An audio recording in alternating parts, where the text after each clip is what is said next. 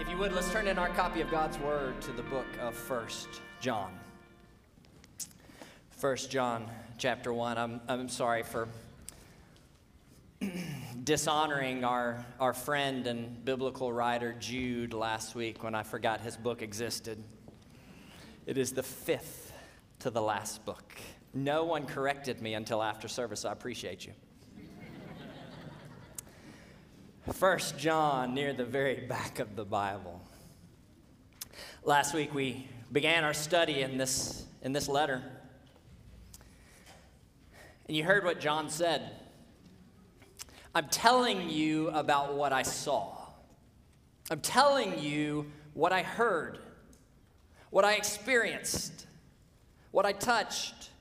I'm telling you because I want you to have life. That this message I'm proclaiming to you is about eternal life, that you may have fellowship with us and with God, the Father, the Creator of all things, with His perfect Son, Jesus the Christ. We want that for you, and so we are telling you so that our joy may be complete. So friends, listen. I want to clear something up if there's any sort of misunderstanding here. This is not some meager message. You haven't gathered today to hear about timeshares. You haven't come today because we offered you a free meal. You will not win a car today. No iPads will be given out. There will be no lasers. And if there is smoke, we will leave. Something has gone wrong. I will not shave my head if we hit a certain attendance. I would look like a baby eagle. You're gathered today to hear the message of life, the word of eternal life. That's what this letter is about. I want you to know God. We want you to know God through Jesus Christ, His Son. And so John's writing this letter for us, that we may hear, so that we may believe, and so that we may have life. So if you would, let's stand together, and I want us to read, starting at 1 John chapter 1, verse 5. This is the word of our King for us this morning. This is the message we have heard from Him and proclaimed to you, that God is light, and in Him is no darkness at all. If we say we have fellowship with Him while we walk in darkness, we lie and do not practice the truth. But if we walk in the light as He is in the light, we have fellowship with one another, and the blood of Jesus, His Son, cleanses us from all sin. If we say we have no sin, we deceive ourselves, and the truth is not in us. If we confess our sins, He is faithful and just to forgive us our sins and to cleanse us from all unrighteousness. If we say we have not sinned, we make Him a liar, and His word is not in us. This is the word of the Lord. Please be seated. And let's pray together. Father, this is your word, so give us eyes to see. Shine light, we pray, so that we may not walk in darkness, so that we may see rightly. Give us ears to hear this message, this proclamation about life.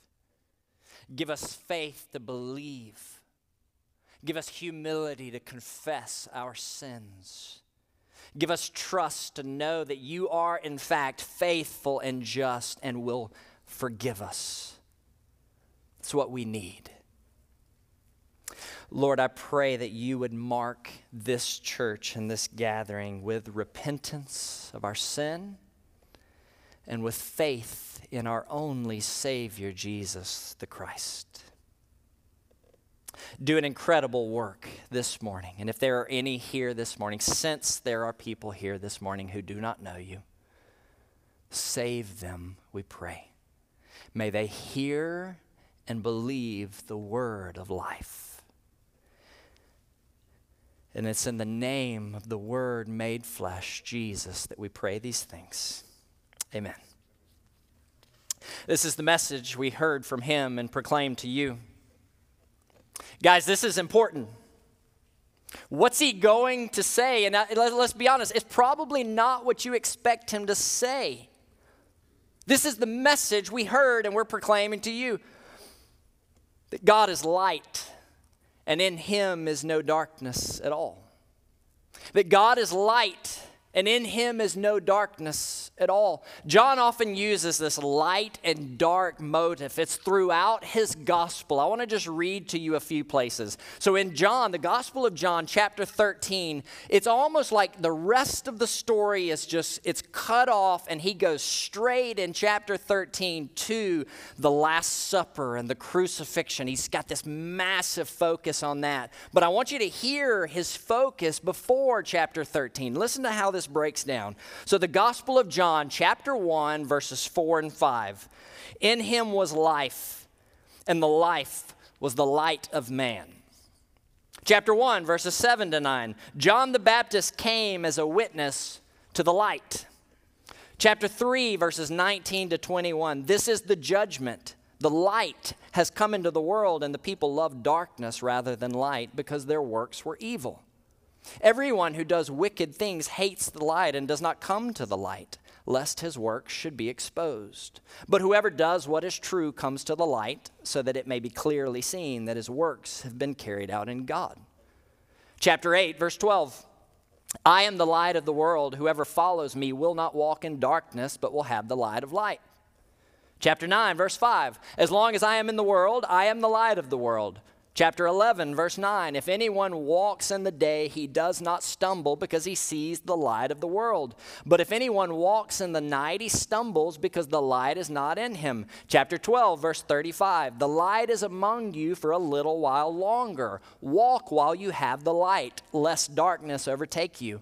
The one who walks in the darkness does not know where he is going. While you have the light, believe in the light, that you may become sons of the light. Chapter 12, verse 46, I have come into the world as light, so that whoever believes in me may not remain in darkness. You hear it over and over and over throughout Jesus' ministry, throughout John's gospel. There is this light and dark motive. Think even about John chapter 3, starting right in there where you start seeing Nicodemus come. You start seeing the woman at the well, the Samaritan woman, and think about how they're described. Nicodemus is a religious man. He's a good man, a righteous man in the eyes of the city. And he comes to Jesus and he hears Jesus. He's confused and he leaves not believing on Jesus. But then you have the Samaritan woman, a total outsider, considered probably in any realm to be an immoral woman. She's the furthest thing you would think from coming to Jesus and believing on him. But she comes to him, she hears his word, and she says, I see you're a prophet. And he says, no, I'm the prophet. I'm the one who was coming to make everything right. And she hears that and she believes on him. Think about how John describes them. When did Nicodemus come? At night, in darkness. When did she come? He says, well, she came at the 6th hour. She came at high noon, when the sun was up. He's not just telling you details about when they showed up. He's saying, pay attention to light. Pay attention to darkness. Don't miss what he's telling you. And here we are in the first letter of John, and he says, this is the message. This is what I want you to hear. This is what you need to understand. God is light, and in him is no darkness at all. And we need to ask this question, what in the world does that mean? Because the way he's describing this, your life and my life is dependent on understanding. This is the message of life. We probably shouldn't miss it. What does it mean? I've always been fascinated by the book of Exodus. There are just incredible parts of where God comes to his people in slavery and he does these miraculous signs and wonders to free them. But there's something that happens in chapter 34 that I've always found fascinating. By chapter 34, Israel has been freed. Israel is going through the wilderness. God has taken them out, and he's provided for them. He's shepherded them. And Moses has come to God at this point, and he said to him in chapter 33, I want to see you. I want to see your glory. I want to know you. I want you to bless me by showing me who you are. And God says to him, well, here's a problem. You can't see my face. If you were to see my face, you would die.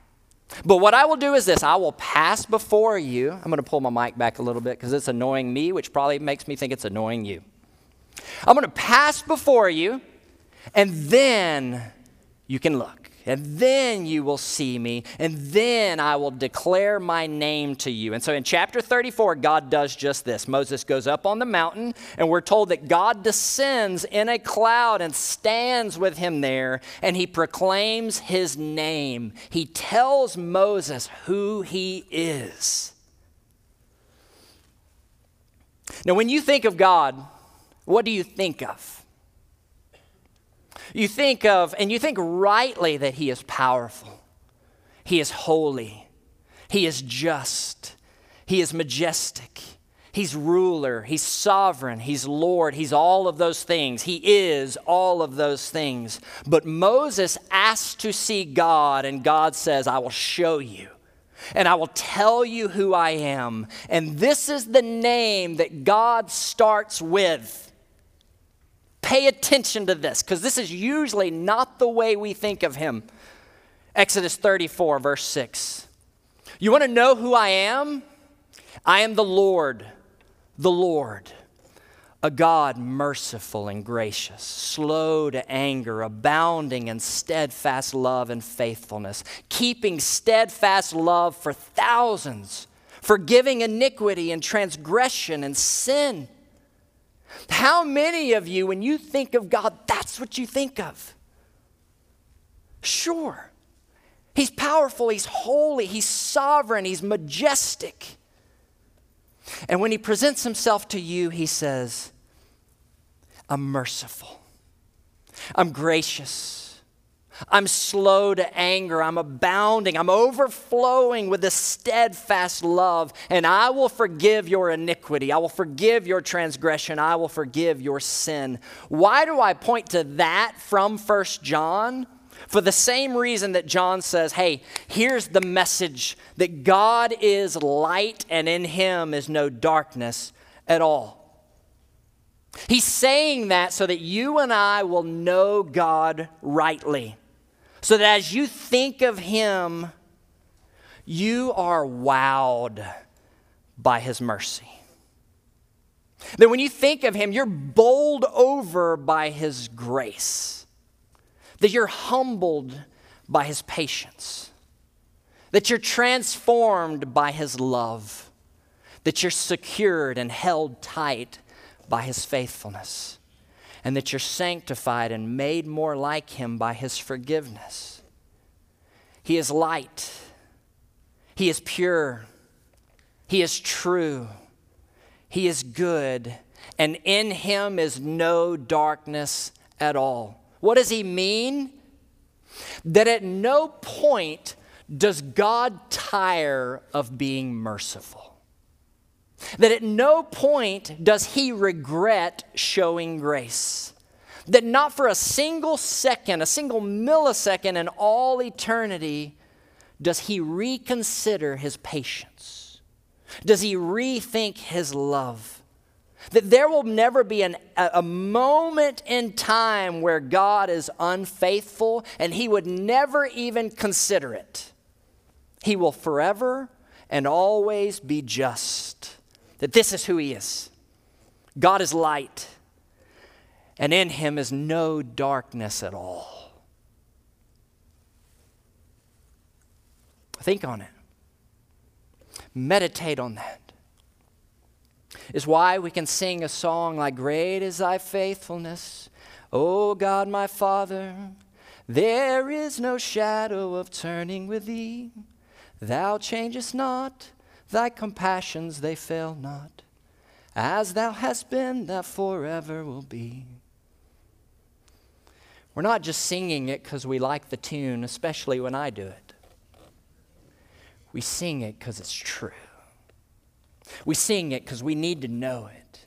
We sing it because we need to be reminded of it regularly. In him is no darkness at all. Not a hint of darkness. And so John says, understand what this means, not just about him, but about you.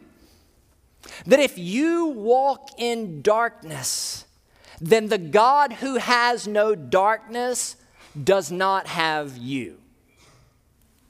That if you say you have fellowship with God, but your life is characterized by walking outside of light, outside of purity, outside of truth, that if your days show the fruit of disobedience and dishonor, if your MO is darkness, then John says, you're a liar. You're a liar. That if you claim to have fellowship with the God of light, but your entire life is just marked by darkness, guess what? You're a liar. That you lie. That you say you have fellowship with God with your lips, but your life tells a completely different story. You don't practice the truth. Now, guys, look, we're in the South. I don't know if you've noticed, it's about a bazillion degrees outside. We're in the South. Even now, most people claim to be Christian, even when their lives show absolutely no evidence that they know God. They claim to have fellowship with God, but they walk in darkness. Now, some of you are hearing this, and this is what you're thinking, man, this is judgmental. Who is he to say that? Well, he's already told you who he was. He was there, he saw it, he heard it, he touched it, he was there. Why is he saying it then? Why is he saying this? Because this is the message of eternal life. This is the message of life. There's nothing more important he could say. And the message of life, it doesn't come, it's not heard, it's not understood where there is no understanding of sin. So if your life is characterized by darkness, by disobedience, by impurity, or indifference, please keep listening. Don't check out. Part of me hopes you would hear that and you would say, I hope a bud is coming. I hope it's about to switch. That would be helpful. And verse 7 comes, the next verse, and this is what he says, But if we walk in the light, as he is in the light, we have fellowship with one another. And the blood of his Son cleanses us from what? All sin. Is John saying here that if you walk in the light and if you walk in purity and walk in truth and if you come to church and you have fellowship with other believers, then the blood of Jesus will cleanse you from your sin? Like, is John, because this is kind of what it sounds like, is John giving you a checklist for what you must do, and once you finish this list, bravo, the blood of Jesus cleanses you from your sin? Is that what he's doing? No. He's not right here telling you how to be saved. He's telling you how your life should look when you are saved. He's describing the life of a believer, what it should look like, what should be the fruit of your salvation. What does it look like? It looks like a person who is striving to walk in the light, striving to walk in purity, striving to believe the truth. And when your life is characterized by that, along with the confession that Jesus is Lord and Savior, he's saying that's the evidence that shows the life of a believer. Then when your life is characterized by walking in the light, then there's your evidence right there that your confession is true. There's your evidence right there that you've been cleansed from your sin by Christ, that he's at work in you. There's your evidence right there so that you can know you have eternal life. Now, a logical follow-up question to this would be this. Does this mean we have to be sinless? What does he mean by walk in the light? Because let's be honest, there are times where we are not walking in the light, isn't it? There are times in our life where we're not believing the truth, living in the truth, where we are making decisions we know we shouldn't, where we know what is right and we still choose sin. We all do that at times, don't we? And if you're shaking your head no, your verse is coming. Hold up. We'll get there. We all do that at times, don't we? Yes. So what does he mean? Does this mean we're supposed to be perfect? That we will have no struggles, no temptation, that we will never fail or fall. So John follows that up, answering that question for us in verse 8. If we say we have no sin. And what he's saying is this. If you look at your life and you say, I've done it. I've arrived. I've made it. Look at me. I no longer have sin. If that's how you are, then John says, guess what? You're deceiving yourself. You deceive yourself, and the truth is not in you. John's clearly not saying that the way to know you've come to Christ is that you have no sin anymore, that you won't struggle, that you aren't tempted. He says, if that's what you think, then you're deceived, and the truth is not in you. Understand the entirety of the Christian life is going to be a battle, isn't it? For those of us who've been walking with the Lord 60, 70 years, are you still having to fight the fight of faith? Yeah. It's still a fight to believe that what God says is true. It always will be. That there will always be a need for the Christian to be diligent, to be putting their sin, their temptation to death. And if you come to a place where sin is no longer a struggle, if you think that that's what maturity is, that you're going to come to this place where you don't even have to fight anymore, you just overcame it, whoa, you're in for trouble. It will always be this way. If you've come to the place where you think sin's no longer a struggle and that you've become mature, John is saying, no, that's not maturity. That means you've forgotten the truth. God's goal with us while we're on this earth is not to bring you to the place where you no longer need Christ. It's not what he's doing.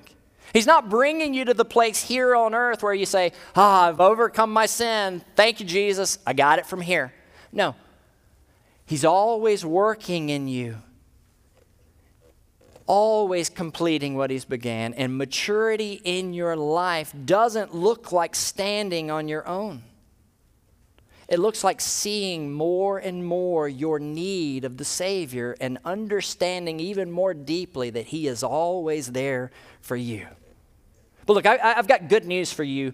If you're one of those people that see your sin in abundance and it's kind of all you can focus on and it just crushes you, it's actually not just good news, it's the good news. It's the gospel of Jesus Christ. It's found in verse 9. It says this, look, if we confess our sins, he is faithful and just to forgive us our sins and to cleanse us from all unrighteousness. He goes on to say, now if you have not sinned, if that's what you think, if you think, yeah, well, I have not sinned, well, you're calling God a liar. His word's definitely not in you. But good news, if that's you, well, that's sin too. So let's go back to verse 9. What do you do? What do you do when you see your sin? What do you do when you recognize the depth of your sin? Verse 9, once again, if we confess our sins, he's faithful and just to forgive us our sins and to cleanse us from all unrighteousness. Hear this. God's goal in pointing out your sin through his word and through his spirit is not to crush you down. It's not to bring you to the place where you say, man, I stink. God is not in the heavens saying, you are seriously broken. What's wrong with you? You're a sinner and I don't want sinners. That's not what he's doing, and that's not what he's saying. His goal for you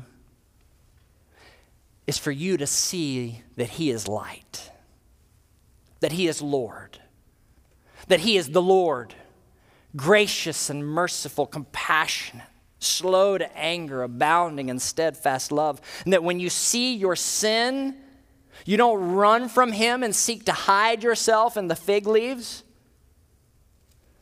You don't tear yourself down and just start piling on yourself with how terrible and how awful you are. You don't think of yourself as nothing, but neither does he want you to say, you know what? I'm going to have a power of positive self-image. I'm going to have self-esteem. No, that's stupid too. Can Baptist pastors say stupid? I just said it twice. Uh-oh. Listen, he wants you to think rightly of yourself. Not less than you are, not more than you are. He wants you to see yourself rightly. And he wants you to see your need. He wants you to see your sin, and then he wants you to run not from him, but to him. He wants you to cover yourself with his grace, to know without a doubt that you can come to him and you can confess your sins. You can. He actually wants you to. And he wants you to know without a doubt that when you come to him and confess, he is faithful. He is just, not only to forgive you of that sin, but to cleanse you of all unrighteousness. Now, if you're not a church person, even if you are, you might have to say, so what is confession? What does it mean? There are times where I think the Greek is helpful, and this is the word, homologeo. Homo meaning same, you're probably familiar with that one. Logeo coming off of logos, word, same word. And the picture of it is this, that you're speaking the same word.